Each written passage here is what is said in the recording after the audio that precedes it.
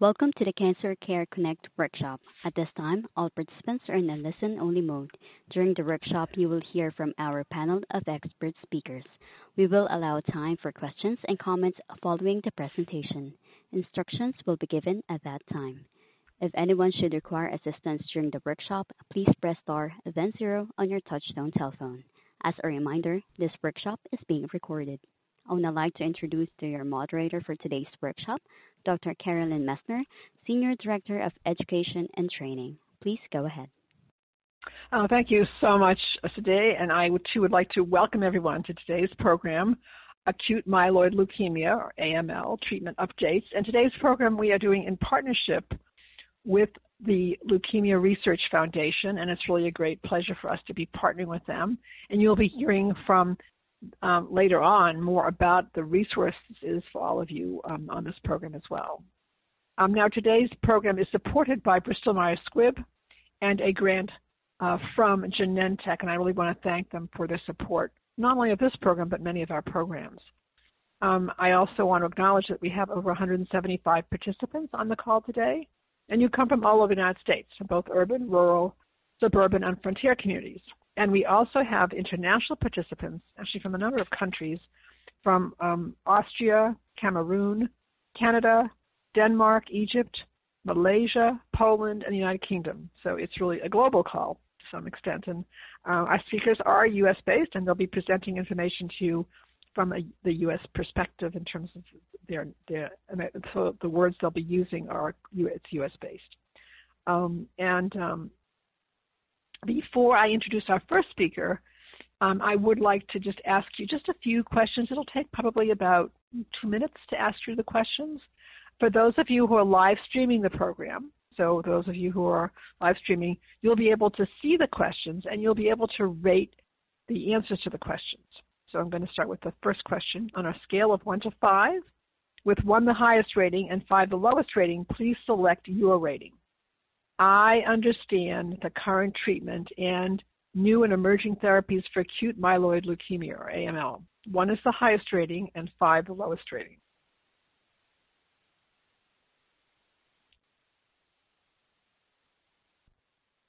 And the next question is, I understand transplantation as a treatment option for acute myeloid leukemia, or AML. 1 is the highest rating and 5 the lowest rating.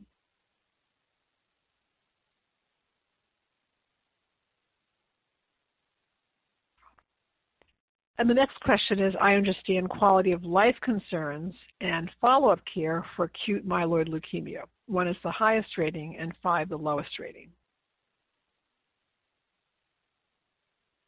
And now just 2 questions to go. I understand how to manage treatment side effects, symptoms, and discomfort of acute myeloid leukemia, or AML, in the context of COVID-19 and its variants. 1 is the highest rating and 5 the lowest rating.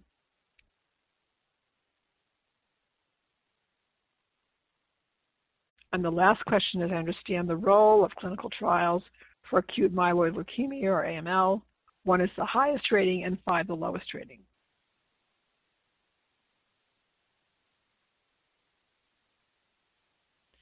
So I want to thank everyone for participating in these questions.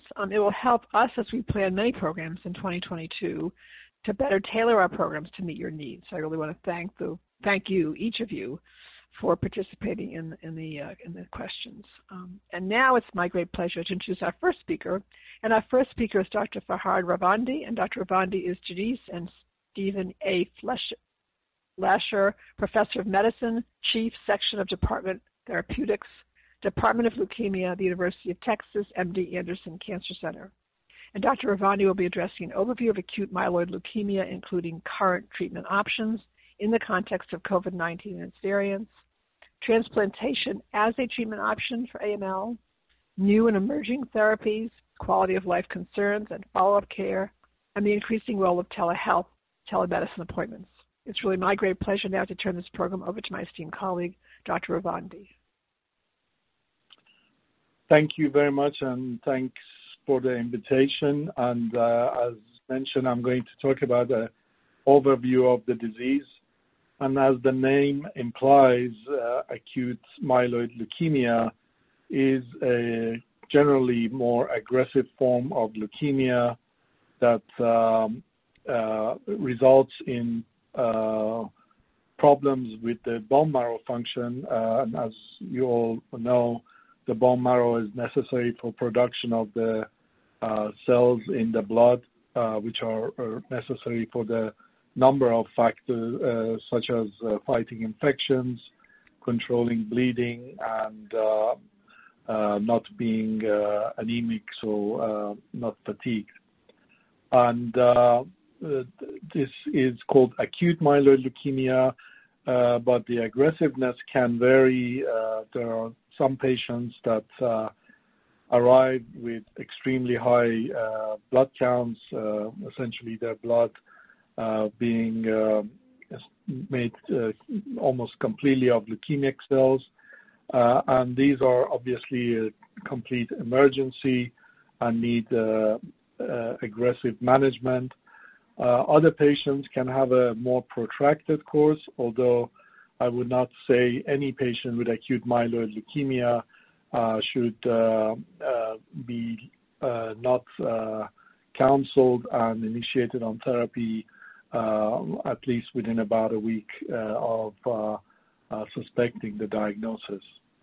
There are various subsets of the disease, and over the last particularly 20 years, we have understood the mechanisms that results in these cells becoming leukemic, and this is really related to the genes and chromosomes of the leukemic cells. And these mechanisms have been able to be better delineated because we have better assays over the last couple of decades that can identify these abnormalities. And I think that has been extremely important because this has actually translated to a large number of new FDA-approved drugs, about 10 of them over the last several years, which have really revolutionized the treatment of this disease. We used to treat all the patients with this disease solely with the use of chemotherapy, and of course, this was much more problematic in older patients who could not tolerate the toxicities of chemotherapy. But with the introduction of what we call targeted therapy over the last several years, treatment is changing, and particularly for the older patients, is becoming much more plausible and less toxic. And so, of course, this has led to also better outcomes for patients in general, and in some subsets, particularly, the outcomes are outstanding.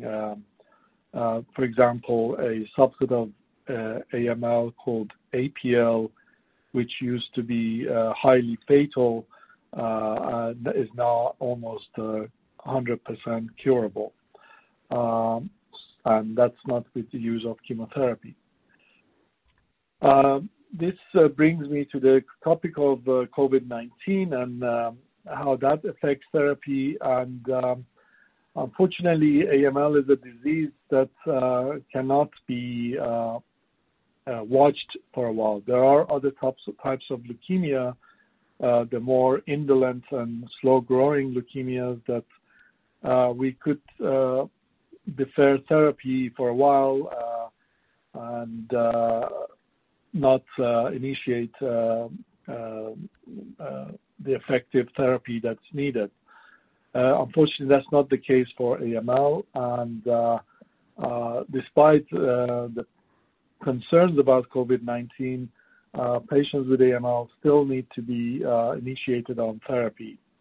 And of course, even in the past, when there was no COVID, treatment of AML was fraught with risks because the treatment essentially causes significant suppression of the immune system, and this can predispose patients to infections. And again, even prior to COVID, we and others treat AML patients extremely cautiously. At our institution, for example, all the patients have always been treated initially in what we call the protected environment to ensure the risks of infections are minimized. Unfortunately, this is never going to be completely eliminated because a lot of the infections are from within, from our own bowel, etc. But again, the treatment of AML it does carry with it significant risk of infection, and the precautions that are necessary for that are well known to AML patients and their relatives. We tell patients and relatives not to be in contact with anyone who has significant, for example, respiratory symptoms. So in the context of COVID, of course, this has become even more acute because all of us have been concerned about contracting COVID. I still highly recommend all people, everyone, to be fully vaccinated for COVID-19. Of course, once you develop AML and you haven't been vaccinated, this becomes even more difficult because of the immunosuppression associated with the disease and its therapy.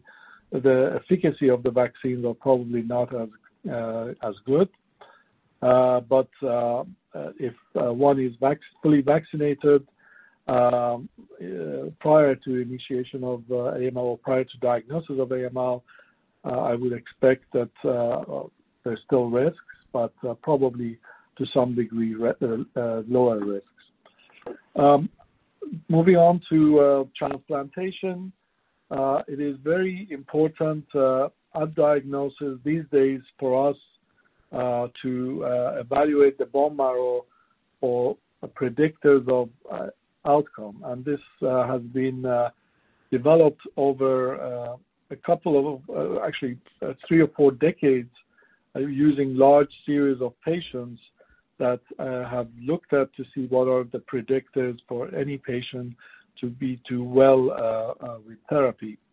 And this is particularly in the case of the chromosome and gene abnormalities that I mentioned earlier that we know are the cause of development of AML. And this can be assessed using the bone marrow specimen at diagnosis. So it's absolutely crucial these days for anyone with this diagnosis have their initial bone marrow exam evaluated for chromosome and gene abnormalities. And as I mentioned earlier, this is important because there are actually a number of new and effective agents that are available that can be added or can modify the treatment of the patient with AML. But also based on those genes and chromosome abnormalities, we also decide about the need for an allogeneic stem cell transplant in first remission. I would say that the vast majority of patients still do need an allogeneic transplant. Unfortunately, this is not always the case because other factors come into it. For example, age of the patient and presence or absence of significant other medical problems, and most importantly, presence or absence of a suitable donor for transplant. But there is a subset of AML patients we probably wrongly call favorable. It should probably be called more favorable rather than favorable. And those patients, we don't recommend an allogeneic stem cell transplant, but unfortunately, there are only a smaller proportion of patients. But in the patients who are candidates for transplant, we do refer them almost immediately at diagnosis to be evaluated for a potential transplant because the process of organizing transplant can take time. So we need to be ahead of the process. Moving on to new and emerging therapies, as I mentioned, we have had a number of drug approvals over the last 10 years. Many of them are specific targeted agents. There are approvals in various states of AML. So, for example, there are even now drug approvals for patients to receive for maintenance therapy of AML. But also agents that are combined with chemotherapy or combined with lower intensity chemotherapy drugs. And these have really changed the picture for particularly older AML patients that used to, in general, do not so well in terms of initial tolerance of therapy and also long-term outcome. But with these lower intensity strategies, they are still effective, and some I would actually call probably more effective than chemotherapy in some ways because of the lower risk of toxicity initially. Another area of development that is of a lot of interest to me particularly is development of oral agents. A lot of these new and emerging therapies are pills, and I actually see a future not so far ahead of us that we can actually treat a lot of our particularly older AML patients just with combinations of pills. So this is, again, just showing you that there is a lot of progress and advance in the treatment of AML in the last two decades, particularly. Of course, I brought that point up because the next topic that I have to handle is quality of life. And of course, as you would all imagine, if you do have a oral regimen, that can improve the quality of life of patients. With these lower intensity regimens that have been around now for 4 or 5 years, the quality of life has significantly improved, at least that's what my patients tell me. And this is essentially related to a lower risk of toxicity that is associated with these lower intensity regimens. Now, in younger patients, we still haven't made the leap towards the lower intensity regimens because we need to make sure that these lower intensity regimens can be highly curative, and hopefully the next few years and the next several years will show us if there are at least some subsets that we can make that leap. In terms of follow-up, every patient initially needs very close follow-up in the first few months of therapy, even if they are in complete remission. As time goes by, the frequency of follow-up care gets less. There have always been a suggestion that if the patient is in remission for at least about 3 years, the risk of relapse continues to get lower and lower, but unfortunately, patients can relapse several years after achieving remission. So our AML patients tend to follow up with us for a long time. Of course, some of them even come many years later. But I think this follow-up in AML, at least initially, has to be in person, in my opinion. There is a role for telehealth for patients who have been in remission a long time, but at least in my practice, telehealth and telemedicine is reserved for patients who have been doing very well for a long time, and they just want some assurance that everything is doing fine.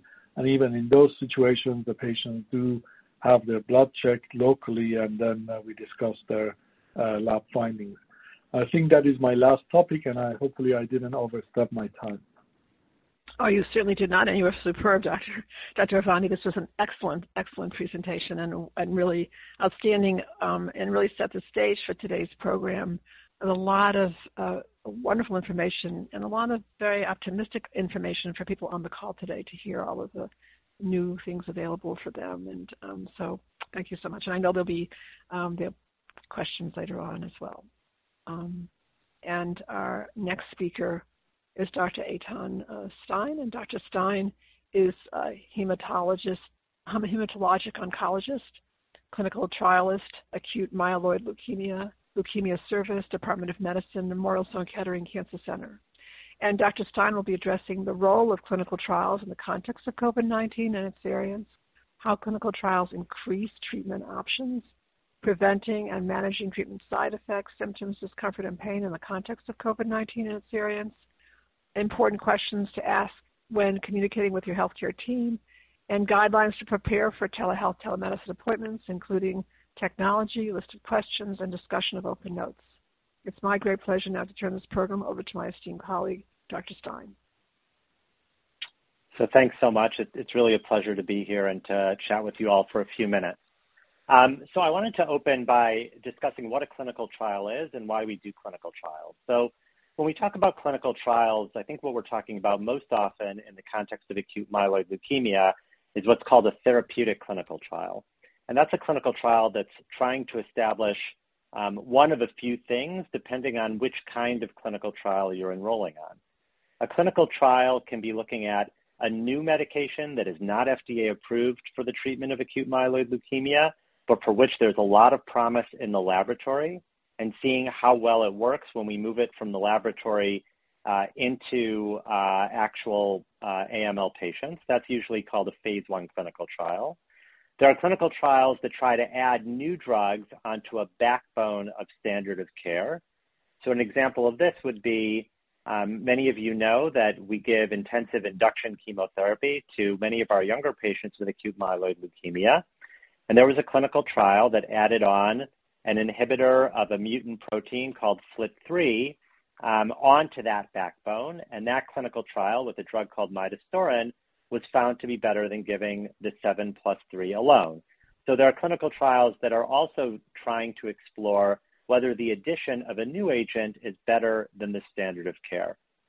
The reason I really think clinical trials are important is twofold. So the first reason is that it offers the patient a chance to have access to a very, very exciting drug that is not yet FDA approved and offers the possibility that it will be better than whatever the current standard of care is. In addition, when a patient enrolls on a clinical trial, they're also sort of benefiting humanity in the field of leukemia research in general. So, unless we had people that agreed to enroll on clinical trials, we wouldn't have made any of the progress that Dr. Ravandi was talking about, because we wouldn't have had the ability to see that certain treatments might be better than some of the older treatments. One of the challenges with COVID-19 had been that for many, many academic medical centers around the country, when COVID-19 first started, we were given a directive to get as many patients with cancers out of the hospital as possible to make room for patients who had COVID-19. And in that effort to make room for the patients who had COVID-19 and make bed space available for patients who had COVID-19, many academic medical centers really shut down accrual to their clinical trials, which I think unfortunately really set us back by 6 to 12 months.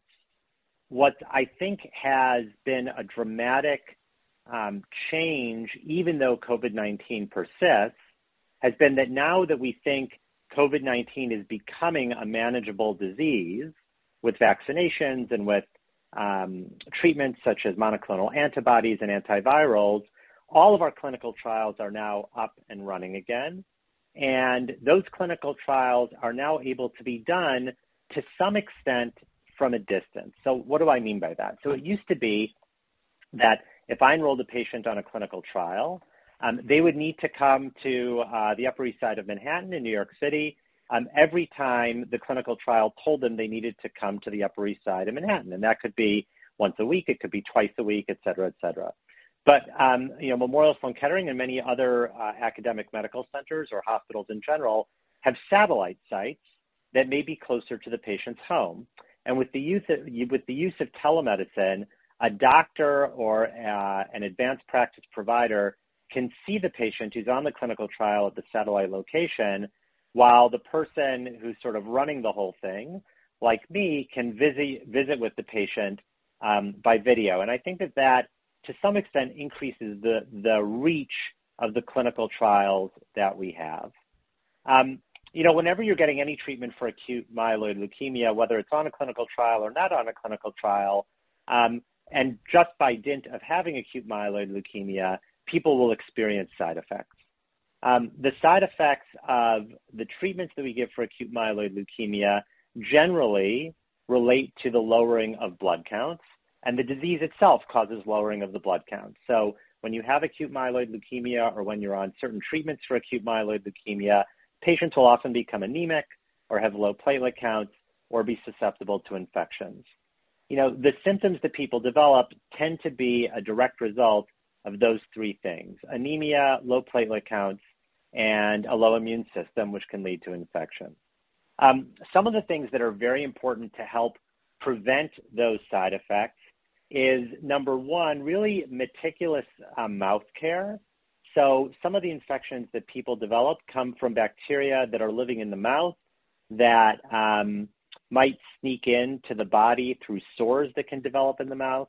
So, just being sure that we often tell people to rinse with sodium bicarbonate, good oral hygiene. That's something that can really help prevent the mouth sores that people develop, and sometimes can help prevent infectious complications that people can also develop. It's important that patients get their blood work checked as frequently as their doctor thinks they need to get their blood work checked. So, if you're very anemic, you're not going to feel well. And if you're not getting your blood work checked frequently enough, you won't have an idea that you're becoming very anemic. So staying on top of getting blood work checked, getting transfusions if needed, that will also greatly assist in really minimizing the side effects of acute myeloid leukemia and its treatment. Now, I think the last thing I really want to cover is how you communicate with your healthcare team, and how do you communicate in an era where people are doing these telemedicine visits. So let's talk about the tech issues first. It's really important that whatever technical system you're going to use for your telemedicine visit is working before you try to get on the visit with your doctor. Many hospitals that are using telemedicine have the ability to sort of check with a tech person to be sure the system they're using is working before the doctor's appointment. The reason it's important is because I can tell you that as a doctor who treats a lot of patients with AML, our clinics are very busy. And if when you get on a call with someone or a telemedicine visit, the computer's not working, or this isn't working, or that isn't working, it can sort of shorten the amount of time you have to spend with the patient. Often the technical issues end up being on the hospital side and not on the patient side. But if you're offered the opportunity to figure out those tech issues before you get on the call, I would strongly advise you to take that opportunity. When you're communicating with your healthcare team, or at least seeing someone for the first time who's introducing you to various treatment options for acute myeloid leukemia, I always ask the following questions, or I tell my patients at least to ask the following questions. The first is, can you tell me what are the major side effects of this treatment that you're recommending for me? How do you expect the treatment that you're recommending for me will benefit me? Communicating to your provider sort of what's important to you in terms of treatments. Is it important to you that you want to be free of transfusions? Is it important to you that you don't want significant side effects from a treatment? Because as Dr. Ravandi said, we've entered a period where there are new treatments for acute myeloid leukemia, and those treatments can be tailored to some extent to what a patient's priorities might be. I mean, not always. Sometimes we only might have one treatment for one particular kind of AML, but in some cases there may be multiple treatments, and having that discussion with your provider, I think, is very, very important. The other thing that is particularly important is finding out who are the members of the care team besides the doctor. When you call in because you have a symptom, it's often not the doctor who's getting on the phone with you. Often there's a an administrative person who will answer the phone. They may pass your message over to a nurse who will discuss what's going on with the doctor, but then the nurse or the advanced practice provider will call you back. I think to have a sense of who you're dealing with, it's really important to say to the doctor, hey, who else am I going to be talking to when I call in if I have a problem? And if it is your nurse, would you mind if I met your nurse or if I met the people who are going to be helping me out? Because it's a real team approach in acute myeloid leukemia. No one person can do it all themselves. And the final thing I tell patients to ask is, and my patients do ask me this, I'll tell them to say, if I was your father or brother or sister or child, what would you recommend I do? That is, you want your physician and your care team to treat you like family. I think all of us, but many of us try to treat our patients like family, and really understanding what your doctor would do if they were family, I think can give a level of reassurance that they really care about the symptoms that you might be having and what might be going on. I think that's where I'm going to end, and I'd be happy to take any questions at the end of the call.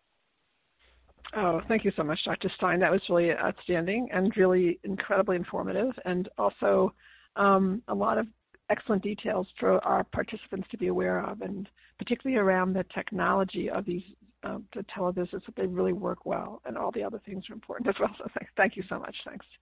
And I know there'll be questions for you during the Q&A.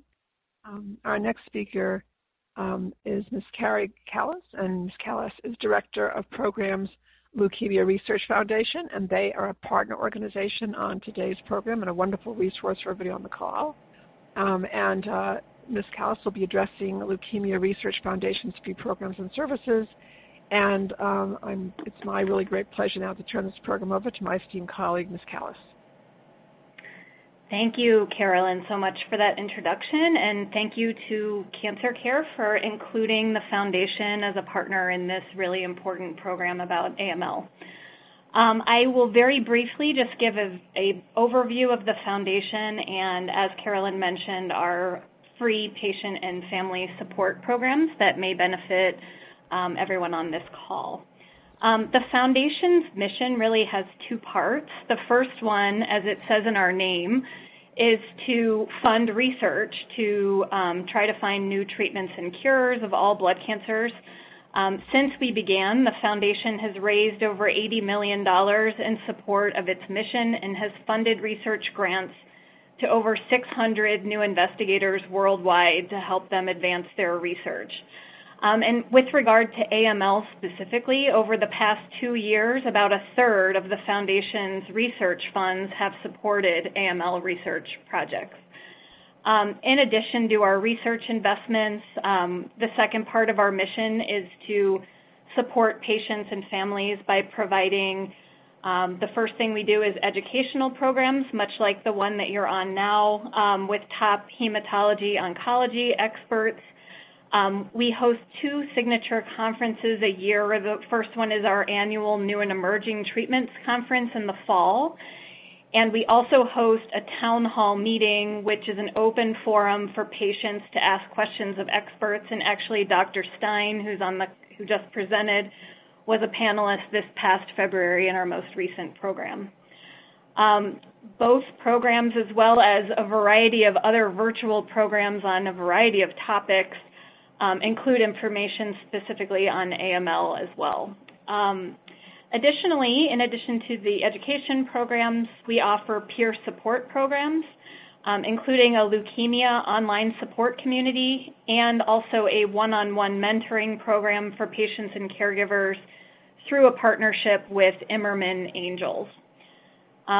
Ongoing treatments and disease management, everyone on this call knows, can take a toll on a family financially. To that end, we offer a need-based patient grant program available to eligible patients in Illinois who are fighting a blood cancer. I also wanted to just give you a quick update that we very recently, added new disease content and informational resources on blood cancers on our website, as well as content about being newly diagnosed, as well as several treatment-related topics as well. So to learn more about the foundation and to register for any of our programs, you can visit our website. For those of you following online, you can see it there, allbloodcancers.org. On our website, you can sign up for our email list so that you can be informed of upcoming programs and research advances, other relevant topics. We're always working to include topics most of interest to patients and caregivers in those communications. So thank you very much for the opportunity to share about the foundation, and I will now turn it back over to Carolyn from Cancer Care. Thank you so much, Ms. Gauss. That was really outstanding and really a wonderful resource to everybody on the call today. Please, if you haven't taken advantage of this organization, please do. It's a great resource to all of you. And actually, you'll be getting a SurveyMonkey evaluation probably on Monday about the program, and it'll be an evaluation of the program, but also it'll also include any of the resources we mentioned during the program. So you'll be getting all the links and telephone number for Leukemia Research Foundation, Cancer Care, any other organizations that we decide to include as well, so that you have, in addition to an evaluation, you're going to have some additional places to seek out some help too as well, and include in addition to your healthcare team. So I'm just going to say a few words about Cancer Care. So please get ready for the Q&A. We're going to have questions very soon. But I wanted to say a few words about Cancer Care is a national organization, and it's a nonprofit organization, which means that all of our services are free, so there are no costs for them, and they're provided by about over 40 master's level oncology social workers. And so what do they do, and what kind of services can you get from us? So first of all, one can call our Hope Line. It's an 800 number, so that works for people within the United States and parts of Canada. And you can call us, and the social workers will answer the phone. So when you call, the person picking up the phone is an oncology social worker. And usually people have a specific question or why they're calling, and then we address that and then provide them with all the other services we offer. So what are all those other services? So we do provide practical and financial and co-payment assistance. And in this era, in terms of people feeling particularly stretched with finances and concerns about that, we do help with a number of things like transportation for treatment or home care. Our co-pay foundation helps to pay for some of your, some of your treatments. And if we don't have if we're not the place that has those particular things that you need, let's say you have issues around food insecurity, or you have issues around paying your mortgage or rent, we have a case management unit staff, and they will then work with you virtually, take you to either a local resource, regional or national resource that can help you with your concern or question. So that's an enormous help to people. And they will stay with you until the problem is solved, actually, until you have the resource that you need, to get that need met. We also offer online support groups, and those are on many different topics, including leukemia and acute myeloid leukemia. And we also have them for caregivers, for young adults, for older adults, for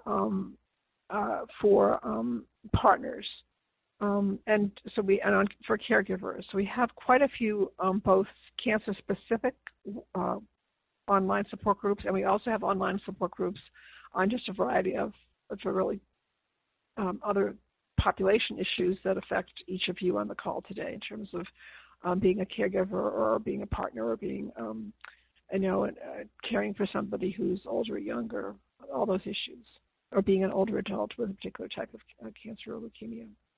So that's another resource. And the nice thing about the online support groups is that they don't occur in real time like this one does. They occur in, you can post any time of the day or night, and our oncology social workers will check the posts on a daily basis and will be moderating those workshops. All services are provided by MSW Oncology Social Workers. Now, in addition to that, we offer these education workshops. We also have publications, and we also offer coping circles, which are a chance, they're smaller groups in which people can discuss issues of concern to them on a variety of topics. So that's and wellness topics as well. So those are a host of some of our services. You can access them from our website. And also for those of you who are international, you can also you can post a question on our website. Our oncology social workers will then address the question with you. You won't be left to figure this out by yourself. We will figure out a resource for you that can assist you with your concern or question. Okay. Now, before we move on to our Q&A, I just have a few questions to ask all of you before we do that. So if you just bear with us, we have just a few questions. For those of you who are, again, live streaming the program, you'll be able to see the questions and you'll be able to rate the questions. So I'm going to start with the first question. As a result of what I learned in this workshop, I have greater confidence in my knowledge of the current treatment and new and emerging therapies for acute myeloid leukemia. And what is the highest rating, and 5 is the lowest rating. And the next question is, as a result of what I learned in this workshop, I have greater confidence in my knowledge of transplantation as a treatment option for acute myeloid leukemia. 1 is the highest rating and 5 the lowest rating.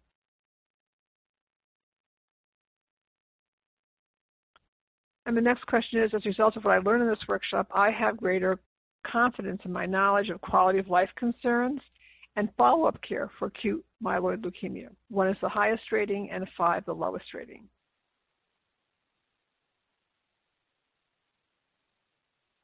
And now just 2 questions left. As a result of what I learned in this workshop, I have greater confidence in my knowledge of how to work with the healthcare team to use their tips and suggestions, recommendations to prevent and manage treatment side effects, symptoms, and discomfort in acute myeloid leukemia in the context of COVID-19 and its variants. 1 is the highest rating and 5 the lowest rating. And then the last question is, as a result of what I learned in this workshop, I have greater confidence in my knowledge of the importance of participating in clinical trials for acute myeloid leukemia. Again, 1 is the highest rating and 5 the lowest rating.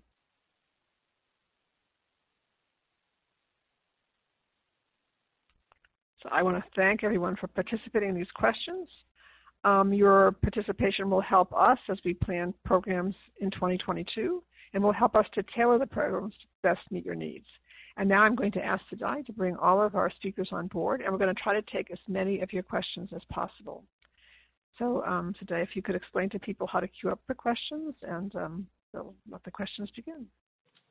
Thank you, Dr. Messner. And ladies and gentlemen, if you would like to ask a question, please press star, then the number 1 on your touch-tone telephone. If you require or remove yourself from the queue, press the pound key. Those of you on the web may submit the questions by clicking Ask a Question. So we have a question for Dr. Bravandi. How effective are these new agents with the more elderly? My dad is 75 years old and was diagnosed with AML, but otherwise is healthy, only diabetes. He is about to undergo 7+3 method. If you could comment on that question in a general way. Sorry, how old was the patient again? 75 years old and diagnosed with AML. Otherwise healthy except for diabetes. Yeah. I mean, there are differences of opinion among experts about this. Some of this actually may depend on, again, I'm going back to the genes and mutations that I discussed earlier. There are some subtypes of AML that are actually more responsive to probably any form of therapy, but have been shown to be very well treated with these lower intensity regimens. I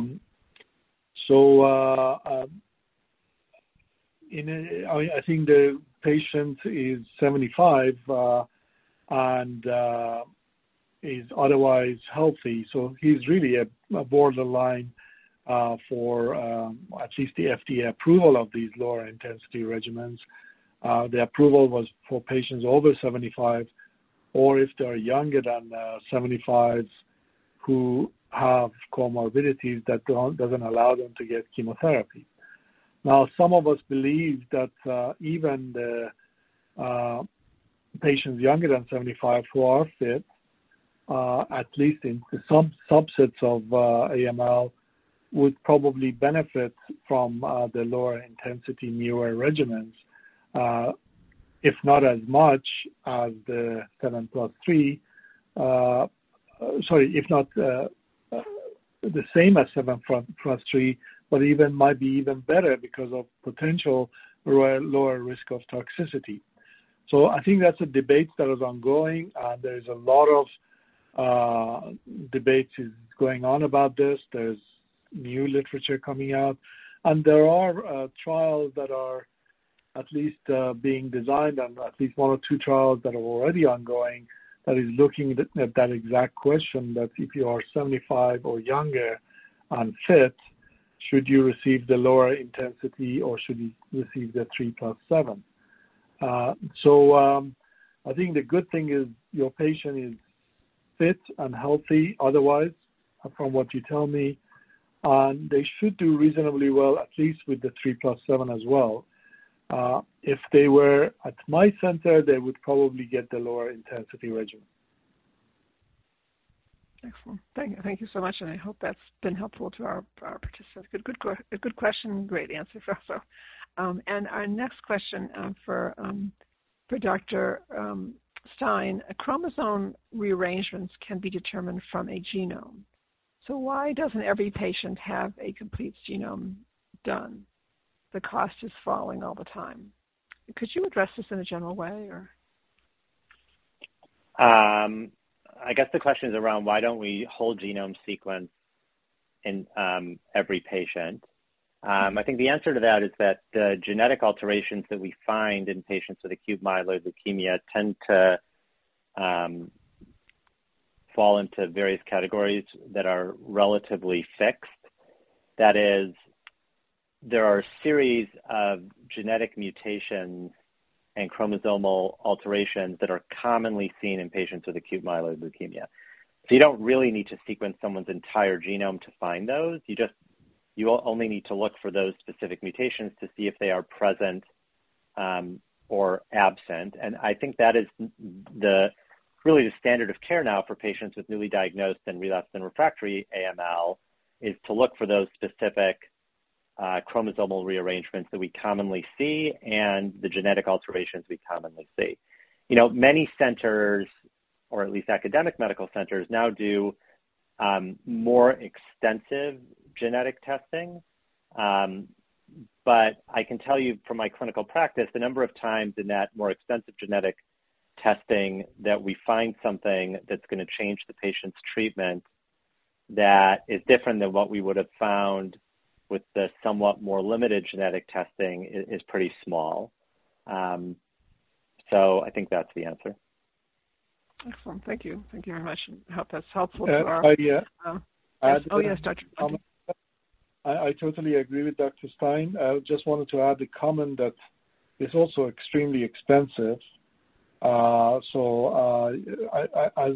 the questioner asked, if the costs continue to come down, it's not impossible that we will do that, in the future.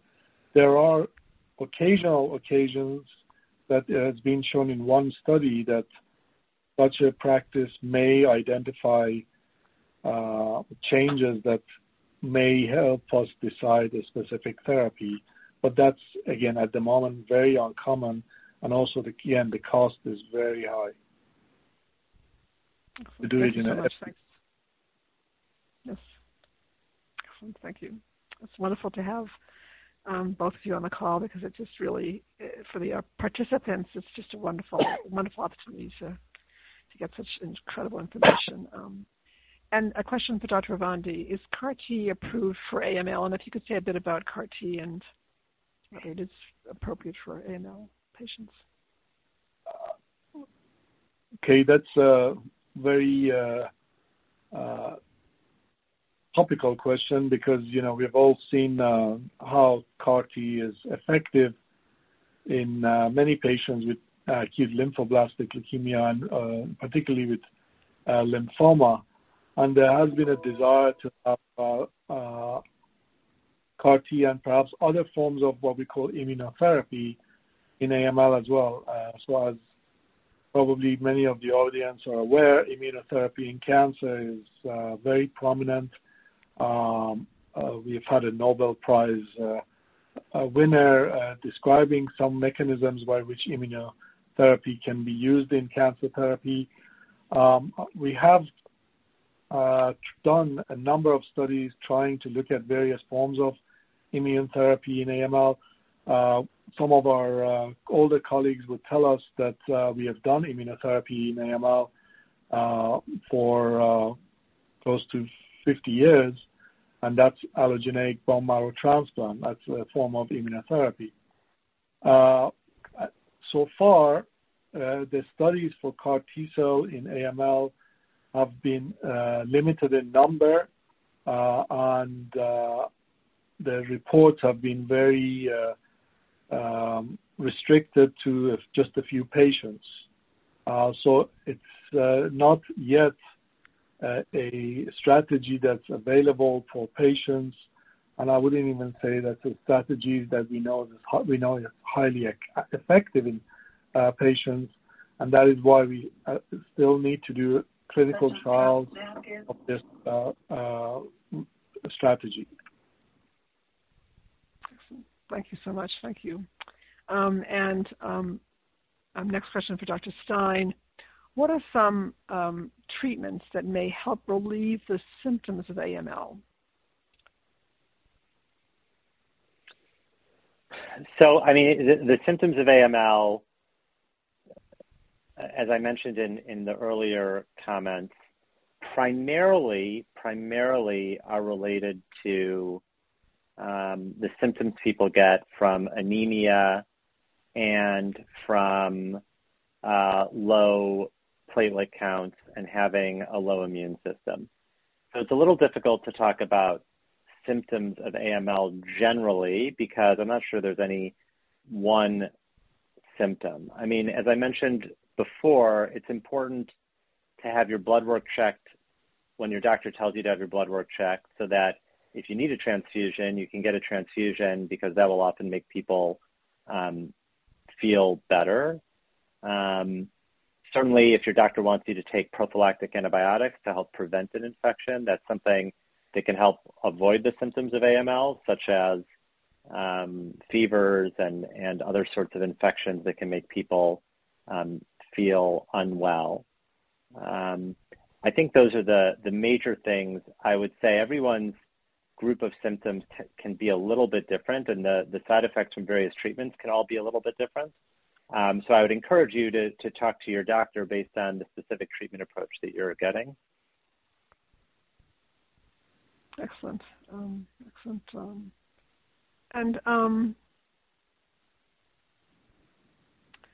So there's another question here about for Dr. Ravandi. How do we move past the issue of concerns about relapse? My husband is in remission. He just had another biopsy, and we worry every time he gets one done.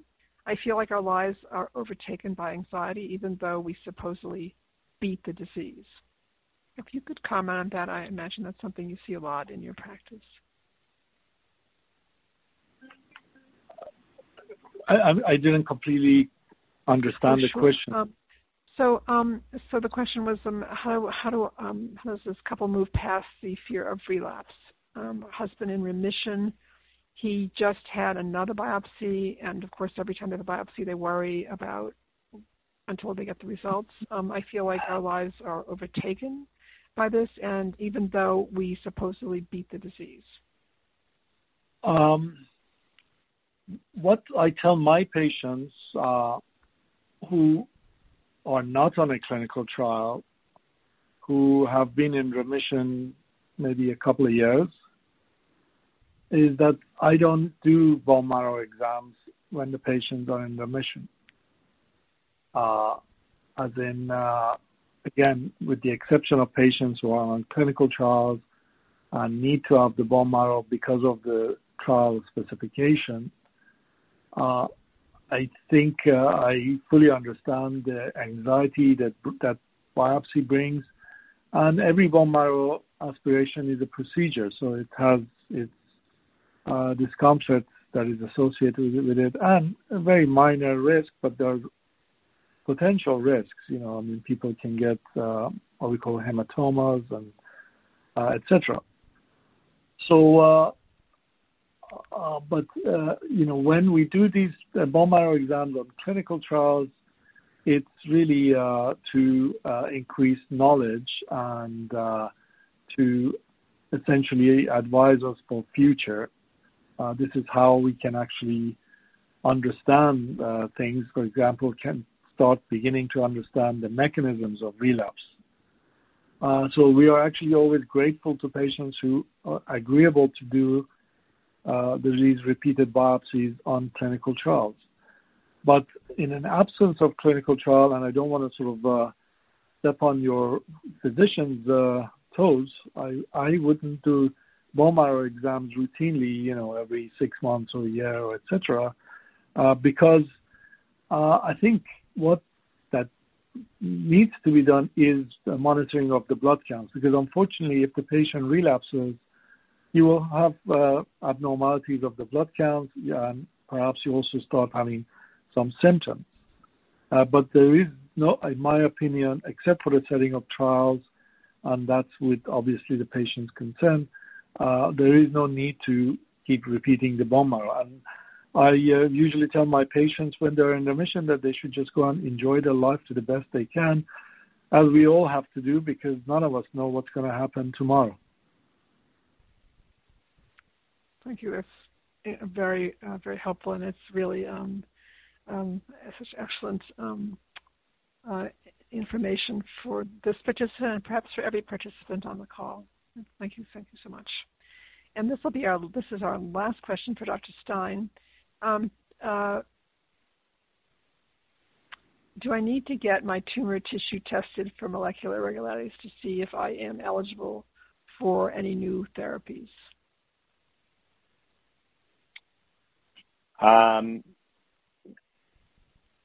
If you are someone who is in need of therapies, either because it got newly diagnosed or relapsed leukemia, the standard of care would be to check your tumor tissue, meaning your bone marrow biopsy, for the presence of molecular genetic abnormalities. I suspect that's being done already. If it's not being done, then it should be done. Thank you. And I'm going to just ask each of our speakers just to give a takeaway, what you'd like people to take away from this call. So for Dr. Avanti to start, and then Dr. Stein, what you'd like them to take away from today's program.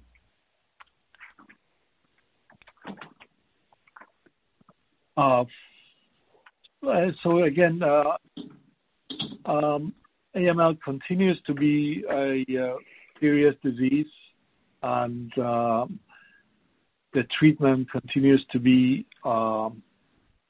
intensive and puts really patients and their relatives' life upside down. But all I can say is that the treatments are getting significantly better. I've had something like 25-year career in AML, and I would tell you that the treatment of the disease and how the patients are tolerating it is in many ways night and day. I would not say that things are absolutely perfect for all patients now, but there are still patients who relapse. There are still younger patients who have toxicities from intensive therapy, and older patients who have problems during their treatment. But just to give you an indication, I have treated a 97-year-old lady with AML and she has been in remission for 3 years. And this is something I would never even dream of 20 years ago when I was treating AML. So that just here gives you an indication how things have improved. A great example. Thank you, Dr. Ravandi. That's wonderful. That's, I think, wonderful for our participants to hear. And Dr. Stein? Yeah, just in the last 20 seconds, I mean, I would just close on the hopeful note that Dr. Ravandi just told us, which is that the treatments for acute myeloid leukemia have dramatically improved, really over the past decade. And I see down the road over the next 5 years, we're going to have even more treatments that are going to be coming to the forefront and are going to lead to decreasing the rates of relapse in patients who are treated for their acute myeloid leukemia. So I think things are on the upswing, and I continue to anticipate that things are going to get better. Well, thank you both. Thank you. I want to thank all of our speakers. This has been an amazing program today. We have done this program before, but I have to say today, I think you've gotten the most up-to-date information and really and heard about all the latest treatments and of course about a 97-year-old woman who's treated for 3 years doing well. So I think that it's important to hear those things and to take those away with you as important examples. Again, I want to get back to our participants because we do have many more questions in queue, and we're not able to take all of your questions. So I want to comment on that. But I also want to comment on questions in general. For those of you who asked a question, for those of you who have a question that you didn't get to ask, and for those of you who have a question that is sort of forming in your mind based on the program today, I want you to take all that information back to your treating healthcare team. Remember, they know you the best. They actually, they clearly, will be most able to address your question. We hope you'll go back to your treating team with some information that you learned today and that you'll share that with your treating healthcare team and ask them how that applies to you. And really, because again, they know all of your information the very best. So you've gotten some very important information today, but again, your own healthcare team has to customize it specifically to you and to your specific situation. But also, I also want to comment that I also don't want anyone to leave today's program feeling you're alone. I want you to now know that you're part of a very large network of support. It may not always feel that way. First of all, you have your healthcare team, which consists of your physician, the oncology nurse, oncology social worker, financial specialist, patient navigator, a lot of team members that you may not see all the time. But if you mention a problem to your physician, they will connect you to the person on that team who could help you. And also, you also have the Leukemia Research Foundation. You have Cancer Care. There also is Leukemia Lymphoma Society. So we will give you a lot of organizations out there that can potentially help you with your concerns and questions. We want you to go to credible resources. So we'll give you the most credible resources that you can go to get information. So most importantly, as we conclude today, I want to thank you all for your participation today, and I want to wish you all a very fine day. Thank you all. Ladies and gentlemen, thank you for your participation. This concludes today's workshop. You may now disconnect. Everyone, have a great day.